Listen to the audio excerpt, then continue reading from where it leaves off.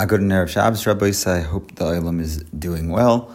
We are holding in Siman Kuf Tes Zayin Dinei Hagala, Halachos of Kashering, stuff for Pesach, and we will be learning Mir Hashem Seif Tes Vav until the end, as well as starting Siman Kuf Yud Zayin, which is K'tzas Dinim Melukatim Lefasach, various halachos concerning Pesach, and we will be learning Mir Hashem Seifim Aleph through Dalet of that. So, Kuf Tes Zayin, Tesvav, Seif Tesvav, here we go. Im magil al yedei tzvas shemachzik bach es hakli, if you kasher using a pair of tongs to hold the kli, tzarich l'rapos es hakli v'achazor l'safsoi, you should relax your hold on the kli and then grip it firmly again. De'im lo chen hare lo ba'u mimei hagala b'mikom hatzvas, because otherwise the kashering water would not reach the spot held by its tongs. It's better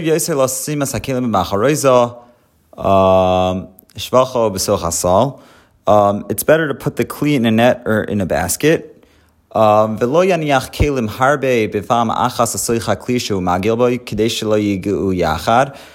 you should not put many kelim at one time into the kettle in which you kasher, so that they should not touch each other. Because otherwise, the place where they touch would not be kashered. Okay, Tes Zayin.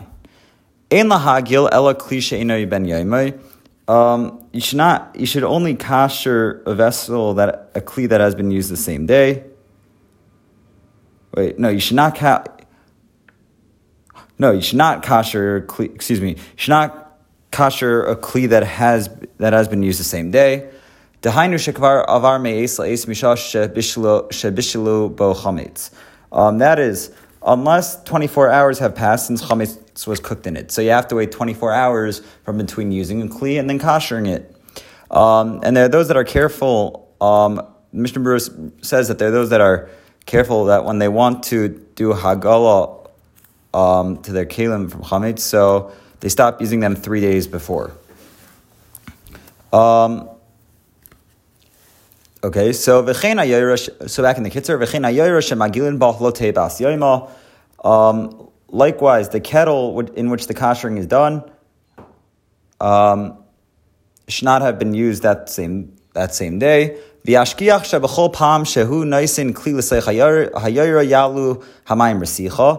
pay attention that the water is still bubbling when you put a kli in the kettle.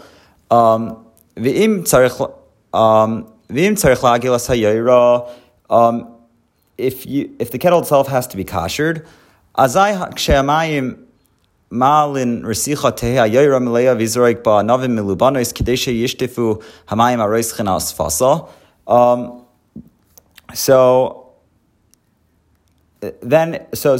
in case where the kettle itself has to be kashered, then when the water is boiling, it must be full, and you should throw glowing stones into it so that the boiling water will overflow its rim. On Erev Pesach, kashering must be done only until chatzos, until midday. Okay. Yud Zayin. Nogin shel achar ha'agala sheitvim es hakelim b'mayim karim. So people are knowing after kashering to rinse the kelim with cold water. This should be done immediately so that the kli will not absorb the boiling water of the kashering vessel. Okay. Yirches. So if possible, the kashering should be done in the presence of a Talmid Chacham who is an expert in halachos of kashering. Okay, Siman Kuf Yud Zayin Sif Aleph. Here we go. So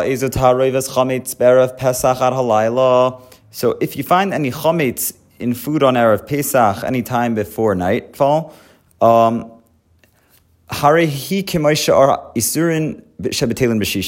it is like any other forbidden substance, any other asur thing, which is batel, which is nullified if it becomes mixed into a permitted substance 60 times its volume. So that there's a concept of batel v'shishim, meaning that if, let's say, it's like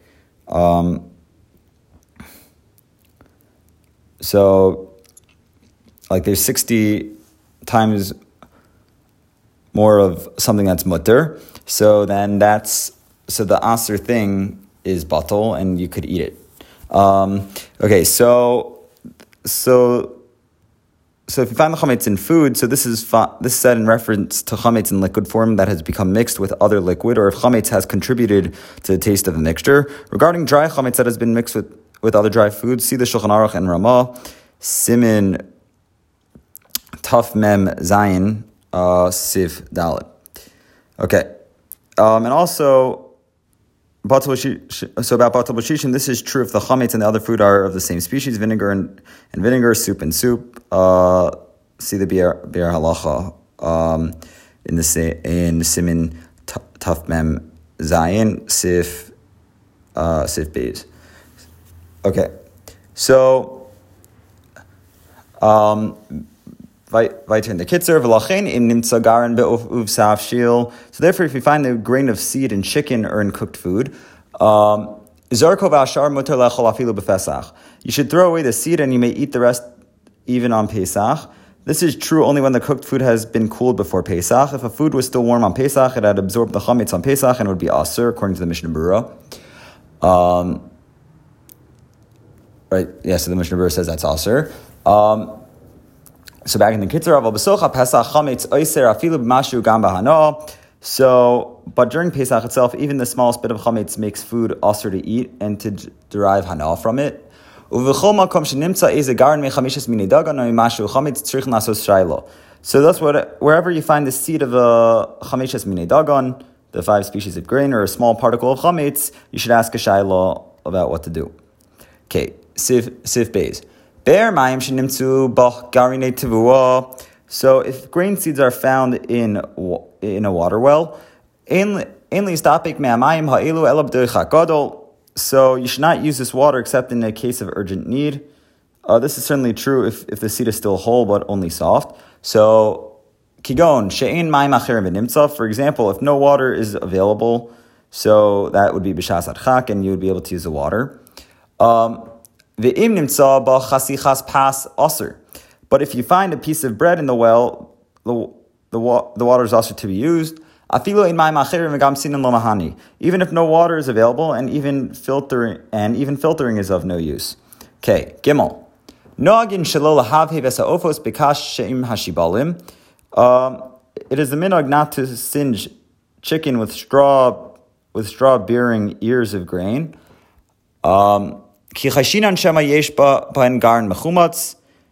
For we are concerned that one of the seeds may be chametz. So we therefore singe chicken with grass, or we cut the ears off the straw. Uv'diavad mutter. But if it was b'diavad, the chicken was singed with straw-bearing ears of grain, the chicken may be used. You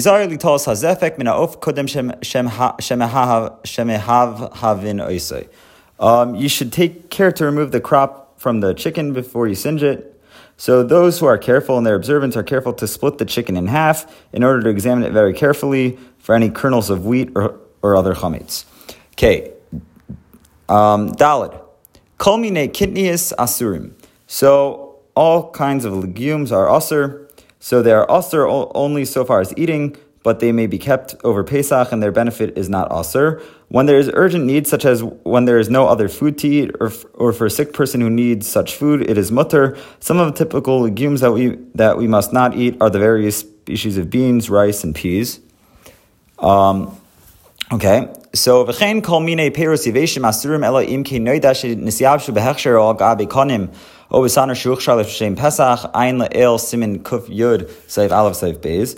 So, and all kinds of dried fruit are aser unless it is known that they have been dried in a proper way on planks or in a stove that has been made kosher for Pesach.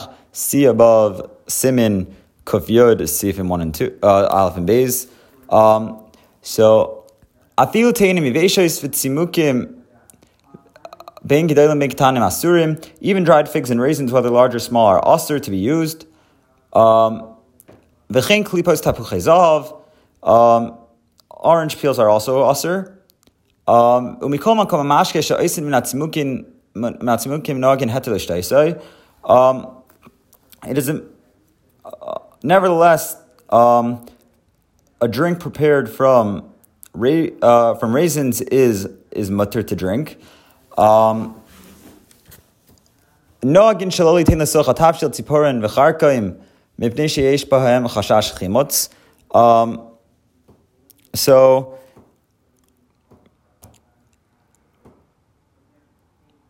we're noig. We're noig not to put cloves or saffron into food because they are suspect of containing chametz. Excuse me. Va'afilu charka magadol b'medina sinu bagino is aser misham lo plug. So even in our places where saffron is raised in gardens, it is aser in order not to make an exception to the halacha. So there are spices including salt, that are not suspect of containing chametz.